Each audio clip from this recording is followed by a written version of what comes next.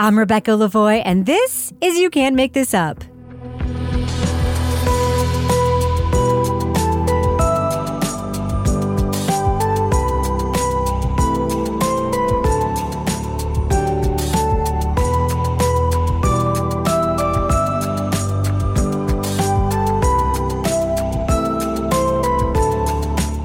You Can't Make This Up is the podcast where we uncover the true stories behind your favorite Netflix documentaries and films. On today's episode, we take a closer look at the Netflix documentary series, Chimp Empire. Jackson is still under pressure. Abrams is back in his place, but he won't give up. Jackson needs to remind everyone who is in charge. Today, we're talking to director James Reed.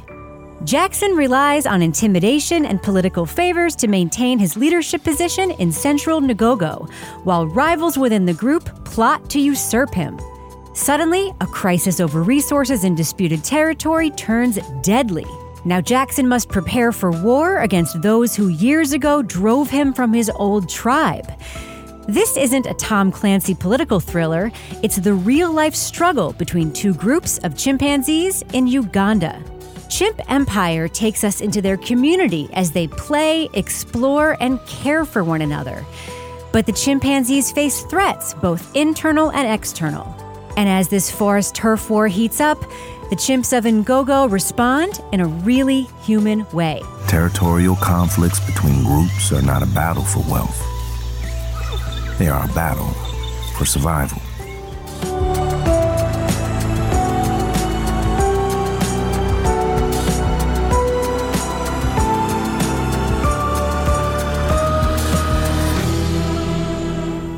And I'm joined now by director James Reed. Welcome to You Can't Make This Up. Thanks very much. Thanks for having me. Okay, there is so much to talk about the chimpanzees of Ngogo, but I want to get into your creative process. How long has Ngogo been on your mind as a documentary subject, this place, these chimps? This was not the first film project I'd done at Ngogo, actually. Several years ago, about, I think it's 2016, I made a feature documentary about the chimps and the scientists who studied them. And I was motivated to do that because I discovered that the scientist, well, one of the scientists who'd been there since the beginning, he arrived there in 1993, he, almost since he first started, he carried around with him a small mini DV camera, and he was recording everything that he saw. So while they were discovering who these chimps were, and as the chimps were changing and growing and expanding their group in the forest, he was recording it all on this little camera. So there's an incredible archive of it. So I decided that there was an interesting story to be told about that 25-year study period and how they learned about this indomitable empire in the forest. That was a single one-off documentary. I loved it, formed a great relationship with a great passion for the chimps and a great relationship with the human scientists who worked there. But that was it. And then I moved on, did various other film projects for a few years. But I stayed in touch with one of the scientists in particular, but all of them generally. And they started telling me, interesting things are happening at Ngogo. This giant group, and it's the biggest group ever known, is finally splitting into two different groups. And this presented a unique opportunity from a scientific observation point of view, but also a unique opportunity from a filming point of view. So at that point, we knew it was going to be possible to return to Ngogo, to embed into these two former allied groups who had now become rivals and were sharing one territory in the rainforest. I spoke with Dan White, who made the documentary series Cheer, a sports documentary, and I asked him how he chose which people to follow through seasons on this huge team. And he talked about choosing the students for whom the stakes were the highest. And I'm curious to know, did the scientists help you choose which chimps, maybe had the most to gain, the most to lose, or who had the most precarious places in the group? How did you choose which? You can't film everybody in this huge group of chimps. I think maybe we went through quite a similar process to Dan on Cheer, because that's exactly what, we were looking for. Because you're right, there are over 200 chimps at Ngogo. So while we want to film the story of the society as a whole, we wanted it to be truly character driven. So we wanted to invest and follow and focus on individual chimpanzee characters more than others. I think as a viewer, it's not helpful if you're spreading their attention across too many characters. So we knew that there was a limited number of chimp characters that we could use within the story. The casting process, as it were, might not be that different to how you would do it for a human documentary series or drama. Usually you can't know that information about animals as much as you can with people. We were very fortunate. We had a very close relationship with the scientists who know intimate details about each individual chimpanzee. So every single chimp at Ngogo, we carefully considered their backstory, what had happened in their life up to now, the relationships they've been involved with, any trauma that they had experienced, enemies they had developed. That was part of a process of trying to position ourselves, focusing on the chimps who are most likely to undergo some change during our filming period, where the stakes were highest, as in Cheer. And that sort of knowing what trajectory they were on, so knowing what had happened in their life so far and at what stage of life we were joining them, we were able to reasonably predict what may happen to them over our filming period. And at that point, we focused our energy into a smaller collection of chimps whose lives we followed. And a lot of nature documentaries, especially with different kinds of animals, I think there's a tendency for the viewer, and sometimes, a documentarian to some extent, to maybe over-anthropomorphize their subjects. It is not necessary with chimpanzees because they're incredibly human and really emotional. And you capture those emotions very closely. I mean, the flickers of fear, of love, of expression, of uncertainty on their faces. I mean, first of all, they all look very different. I mean, the individuality of these animals is incredible. Can you just talk about camera work? Where were you and how did you do it? How many cameras were there? How close were you? How habituated are these animals to being around cameras? Can you just talk about that process a little bit? Sure. So we wanted to bring people closer than ever before to the experience of being a chimpanzee at Ngogo. We didn't want to observe from a distance. We wanted you to sort of see and imagine how that felt being there. There's many things that we considered. We had 400 filming days, almost filming continuously across 18 months. And we had a team of 4 camera people running at all times. So that was 2 camera people per group. There's 2 Ngogo groups that we were documenting. We had 2 camera people in each. We selected the equipment and the team to allow us to follow the chimps as closely as possible for a longest period possible. We didn't want to glimpse sections of their day and their life and try and imagine or piece together the rest. We wanted to be around for as much of what happened to those individual chimps as possible. That means you're quite often around during boring periods. You're there whilst they're sleeping, or, they can groom for hours, and, some of that's interesting and fascinating. And then you're like, okay, well, I think we've filmed enough grooming now. You take the quiet periods as well, but we treated it like a true observational documentary. If we were not there, we were not going to be able to capture it. And some of that involved walking for 20 kilometers a day through a rainforest of swamps, vines, and credit to an amazing camera team who had a combination of skills.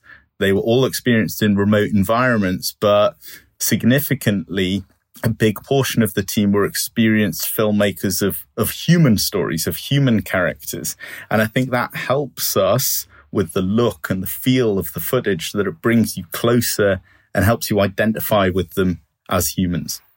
Don't you think, too, though, that once you sort of set up for the viewer with your narration in the film, we'll talk about your narrator in a minute, how important every interaction is between these animals and how politics are so involved that, I mean, first of all, the boring parts aren't that boring. It's kind of like watching Big Brother, right? Like when they're sitting, people do watch Big Brother. People sitting around in a house just looking at each other, right? These animals, every moment they spend together has meaning. When you explain to people that when chimps are looking at each other and talking to each other, that there's politics, like it all has meaning. Somebody touching each other in this group has meaning. A male touching another male, grooming him or not grooming him, it all has meaning. So yeah, you may have gotten enough grooming, but maybe not be. You might miss 5 minutes. That's really important. You're absolutely right. And the moment at which they exchange and the groomer becomes the groomee, all of those things reflect character and personality and details about their relationship. There are certain chimps who are sort of well known for, they'll do a little bit of grooming and then they'll turn their back and expect to have it come back to them. And there are other chimps who are extremely meticulous about grooming, especially around very important allies, chimps that they want to win favor with, who are going to be useful to them in some context further down the line. This could be an opportunity to form a very useful relationship. Gus is really trying. An up-and-comer like Abrams is happy to be groomed by most chimps. The real test for Gus will be if Abrams grooms him back. I think it's amazing for viewers who are coming to it for the first time, but that sort of system and the currency of grooming and the nuance of how their alliances are managed and developed and forged, it is truly amazing, and you can see and feel it when you're there, and I hope it comes across in the series. So you made a stylistic choice in this documentary that I thought was very interesting. You kind of drop the viewer in. You don't give us context about the scientific project at all at the beginning. You drop us in with a narrator who just introduces us to the characters. Of course, your narrator is Academy Award winner Mahershala Ali. And it's very kind of spare, just introducing us to each chimp. Can you just talk about what it was like deciding to craft that narration, working with him, and, you know, the style of telling this story? You know, it's interesting you say it's spare. I think it is spare in many parts of the series, but I think particularly once we had Mahershala on board, and, you know, we were huge fans, and his voice is incredible. It's understated and it's philosophical. And I think once we knew he was on board, we expanded the script to a degree because we knew it was going to fit so nicely. How did we become the way we are? As humans, we spend our lives trying to understand ourselves. But sometimes it feels we're too close to see clearly. That's why we love stories from other worlds. And the world of chimpanzees, so similar to ours in some ways, but so different in others. In fact, the first cut that Sarah ever saw, which was an early rough cut of episode 1, it had no words on it at all. Now, normally in the edit, I would be doing a guide narration to give her or anyone a sense of what that narration would be when we had the pro voice on it later. But we decided not to on that initial phase, and to see whether we would follow the story atmospherically and visually and musically without any narration at all. And it was a great exercise because it gave us huge confidence to know that, well, if we choose to do some parts without any words or explanation at all, it definitely works and you're engaged with it and you follow it. But in the end, you know, we embraced the use of Mahershala's voice because it really added something. It wasn't that we desperately needed it to make sense of what was going on, although that definitely is the case at times. But what I'm so pleased about how well that worked is he just adds a sort of a philosophical and conceptual layer to it that we couldn't hope for. How much of the footage did he see as he was doing the narration? How much did you show him? He saw all of it. So I think ahead of the narration, we'd shared the first episode that he'd watched, and he'd also read all 4 scripts. some people doing voiceovers like to do it in different ways. And some people, like to narrate precisely to picture. So they like to be watching the picture and to deliver their lines in the exact place that they will be in the final film. Some people don't like to watch it at all and close their eyes and like to get into their own head and read their lines alone. Those are two extremes. Mahershala was somewhere in the middle, where he didn't want to be trying to time his lines perfectly to those moments in the film, but he really enjoyed watching the scenes and getting a sense of the atmosphere and the tone. It's in their nature to compete for resources and to see chimps from rival groups as others,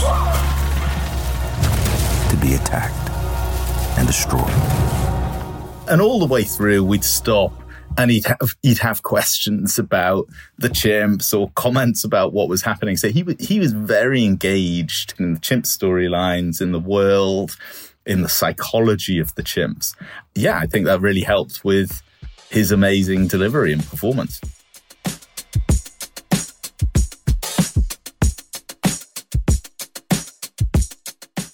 Now, I really do want to talk about the characters in the story, and I'm so glad that you talked about casting and characters, because these are real chimps, but it really is one of the greatest dramas I've ever seen on the screen, to be completely honest with you. Let's talk about the Central Ngogo group. We meet Jackson, the alpha there. He is, in many ways, the obvious choice to be the emotional center of the series, right? When we were initially doing the casting, and we were looking at every potential chimp in the Central group, who are we going to focus on? Which are the most interesting perspectives? Which are the most surprising perspectives? We sort of brushed past Jackson a little bit and thought, well, he's the alpha male, so of course he will be involved. He's an important presence and he affects other chimps' lives. But initially we assumed he would be a B character, actually, because it was sort of almost too obvious. And I felt we wouldn't be more surprising than that. So initially, he was not top of our list of characters. As the filming started approaching, we realized that Jackson, through talking to the scientists, they were saying, this Jackson's story could be more than a straight two-dimensional alpha male story, actually, because Jackson has been in charge now for 6 years. And at some point in the not too distant future, he will not be alpha for one reason or another. This is already a long time at the top, and some of these younger chimps are going to be trying to push their way up there. But Jackson is well aware that some chimps are showing less respect than others. A chimp this age should be too young to pose a real challenge to Jackson. But not all chimps are as smart or as confident as Abrams. We knew that there could be some immediate challenges to his authority, which instantly makes for interesting story. So, when we started filming Jackson, we had absolutely no idea how interesting his story would become. There's a lot about Jackson's story that's very Shakespearean, right? I just kept thinking, uneasy is the head that wears the crown. He really has dual forces coming at him in many ways. And, Abrams is this usurper in the tribe, looking at him sideways all the time.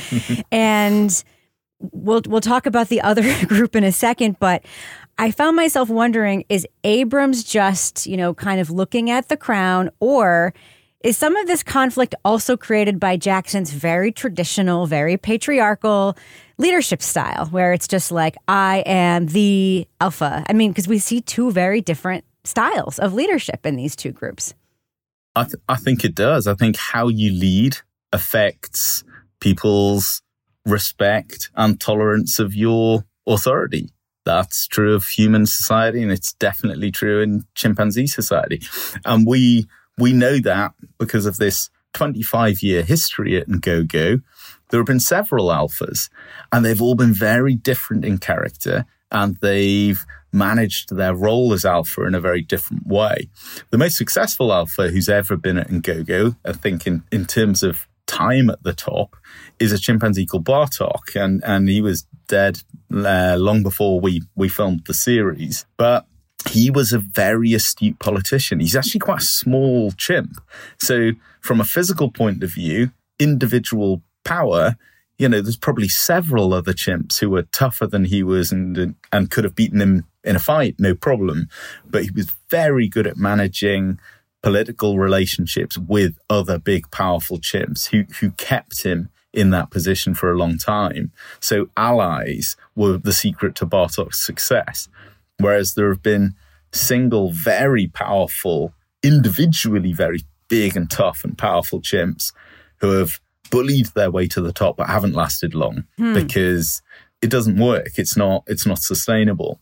Jackson, I think, was somewhere in between. He did have some strong allies, and Miles was a very significant ally for him coming up the dominance hierarchy, but also whilst he was at the top.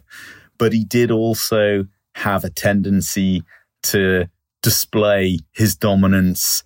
It feels unnecessary and it feels a bit insecure.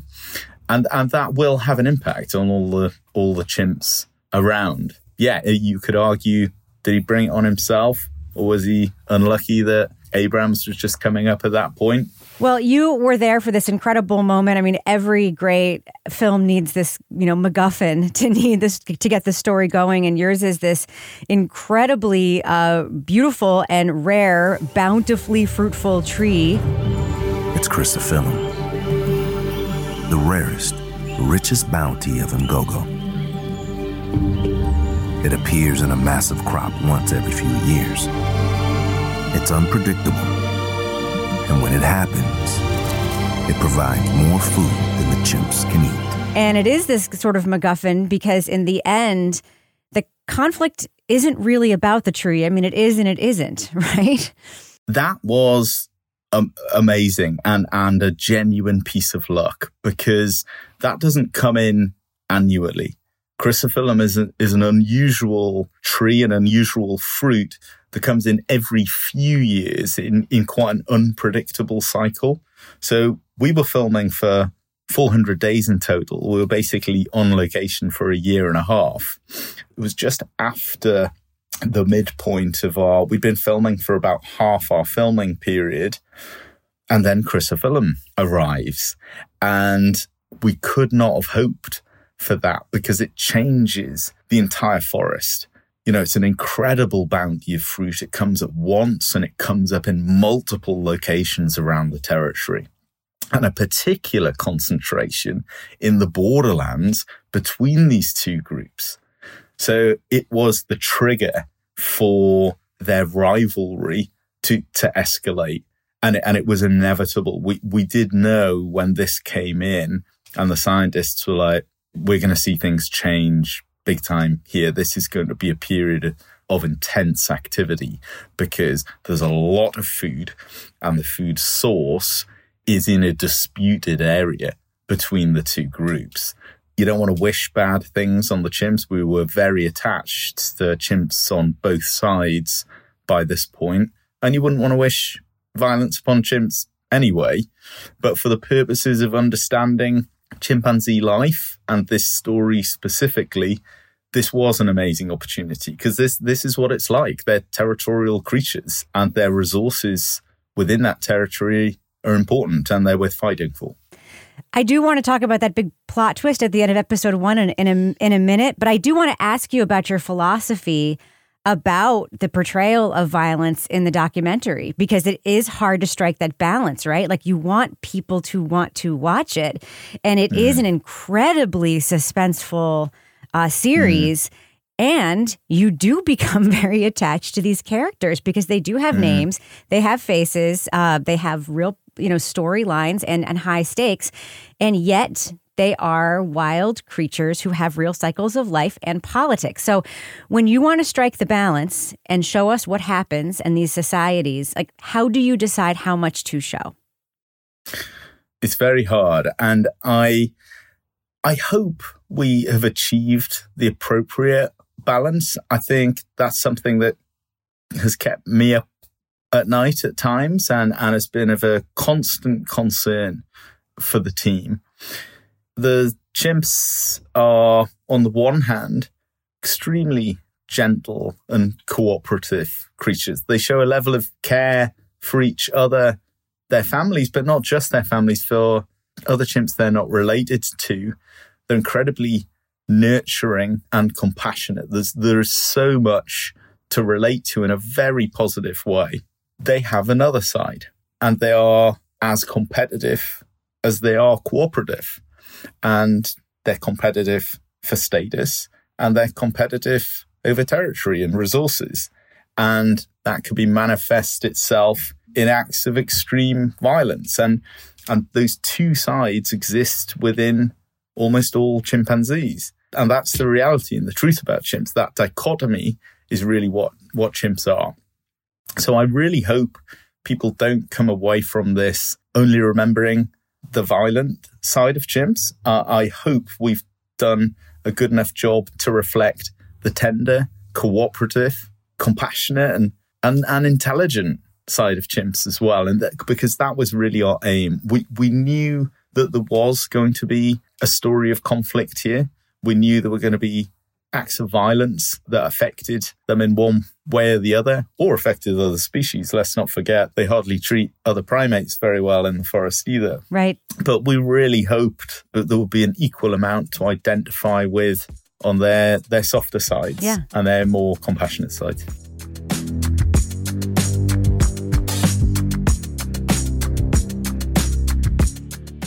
You know, there is this big plot twist if we discover our beloved pork pie has been a victim of this conflict. And then that's when we learn there is this rival group of chimpanzees. And you had filmed the confrontation 2 days earlier.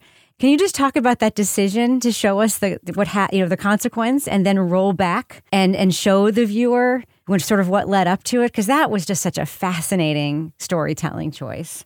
I think in episode 1, you don't know about the Western chimpanzees yet. And we made that choice that we thought, there's a lot to explain about Ngogo life. And we thought, let's focus on the central group first and see the world and the forest through their perspective. And that's why we wanted, the first time that we knew of pork pie's demise or saw pork pie, we wanted to do it with the central chimps to show you what it was like to be a central chimp in that context. He was caught alone and killed by a rival group, right in the middle of Ngogo territory. If a chimp can be killed here, it means this forest kingdom and all the chimps in it are no longer safe. That felt like the most important thing. How does this seem to them? We're identifying with them as a group and individuals within that group at the minute, and they're unaware of what's happened to pork pie until they find his body. You're right, there's a lot of choices we could have made there about how to reveal that, but that felt like a great starting off point to show you, the viewer, that we're with them. We're going to see the world how they see it. We're going to try not to show you things that they don't see. And that's going to bring you as close as possible to the experience of the Ngogo chimps, which was the intention. I want to get back to a little bit of the care and nurturing you were talking about, because we do see a lot of scenes of, mothers and babies, of, the family dynamics. It is interesting to me, the roles of female chimps in both of these tribes. In the Western tribe, the female chimps have a little bit more of a power dynamic role. Definitely. In the Central tribe, they have more of a sort of a traditional role.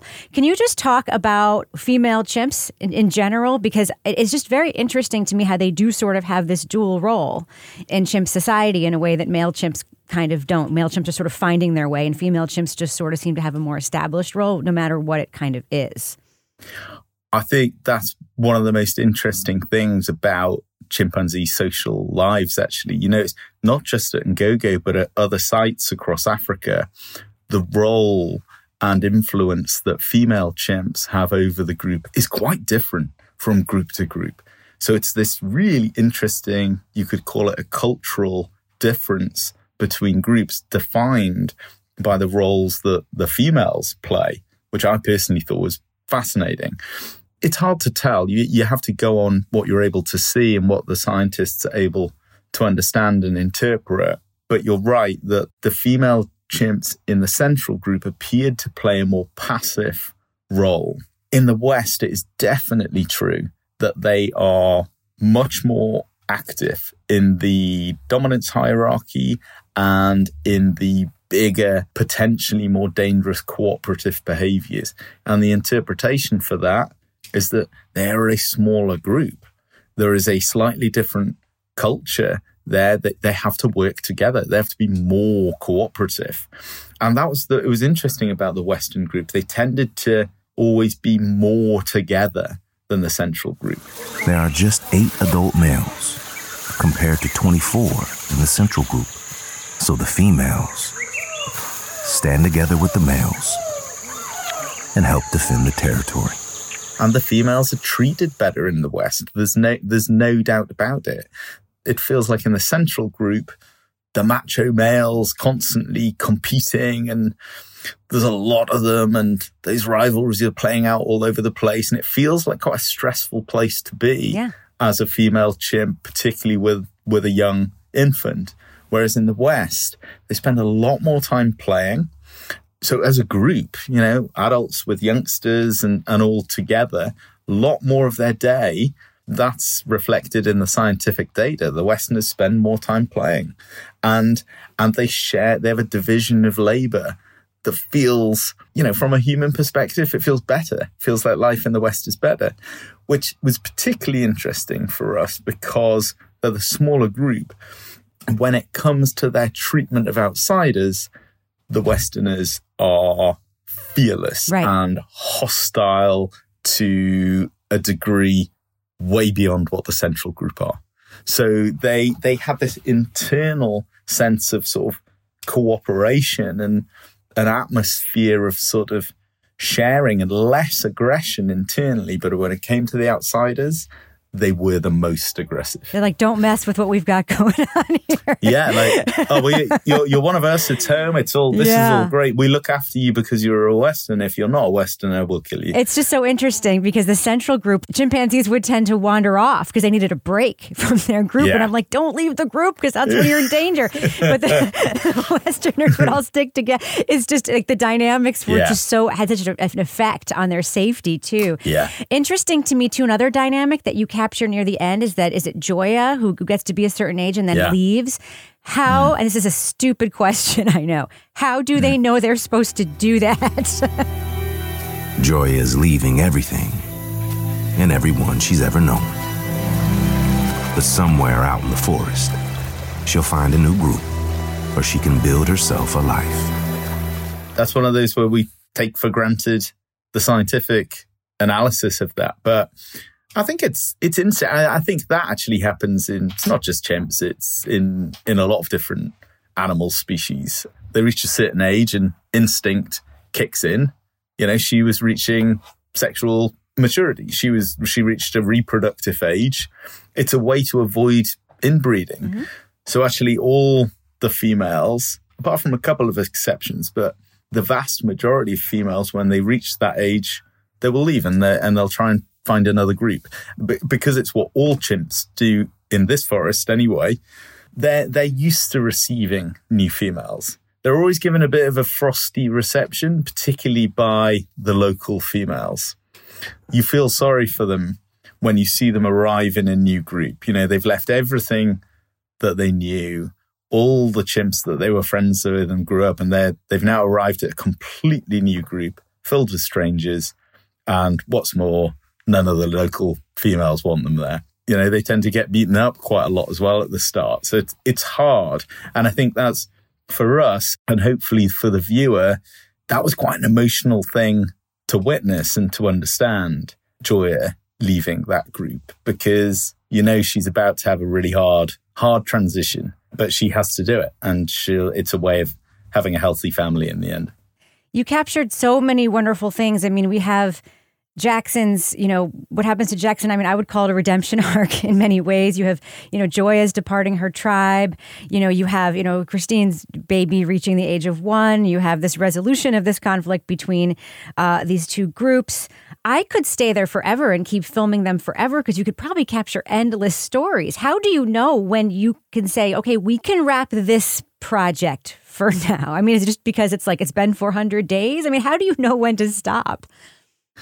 I mean, that's a good question. With any film project, certainly with most film projects, you've got to set a limit to you've got to give yourself an endpoint, a delivery date. So there was a schedule. We were scheduled to film for that 400 days.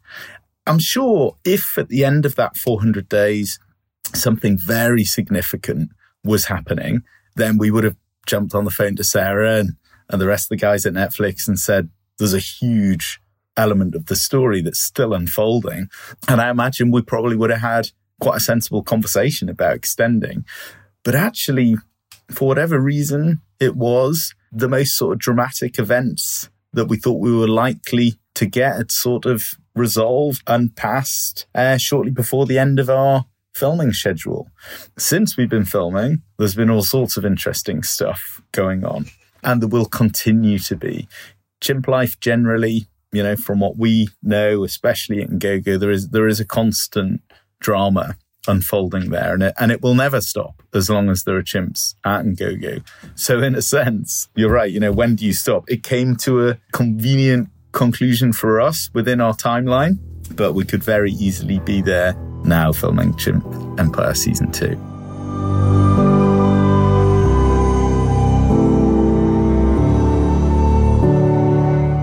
At the end, you try to sum up what we humans can learn from our evolutionary cousins. As their closest relatives, what does this mean for us? Who are we? How did we become the way we are? Chimps can certainly offer clues. We can often recognize the best and worst of ourselves in them. What do you think is the answer to that question?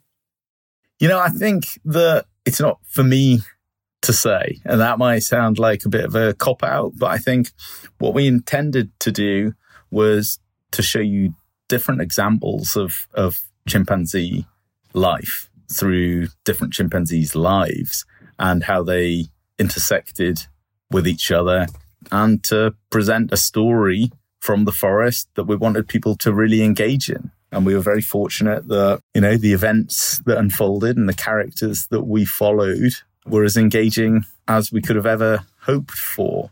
What you take from that individually, I think, is a very personal thing. Everybody is going to relate to different chimpanzee characters, different aspects of the story.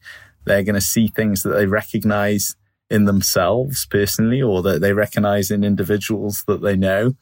Things that they wish humans could do better, or things that they recognize that aren't so good either. It's hopefully a personal experience. It's not for us to impose a view on that, to say, well, look, this is what we've shown you, and therefore you should now think this about your own humanity and origins. I think there's too much there that's open to interpretation. Well, I can tell you one thing, and it's a completely unforgettable thing to watch. James Reed, thank you so much for making Chimp Empire, and thank you for joining me to talk about it. It is such a pleasure to meet you. Thanks very much for having me. That's it for this week's episode. Thanks again to director James Reed. For more of my takes, check out my other podcast, Crime Writers On. Each week on that show, we break down the latest in true crime documentaries, films, podcasts, and pop culture. If you like You Can't Make This Up, please rate and review this show and share it with your friends. You can find us on Apple Podcasts, Stitcher, Google Play, Spotify, or wherever you're listening right now. And make sure to follow the show to stay tuned for all new episodes. Our music is by Kelly Mack at Netflix Music Lab. You Can't Make This Up is a production of Netflix. I'm Rebecca Lavoie. Thanks so much for listening.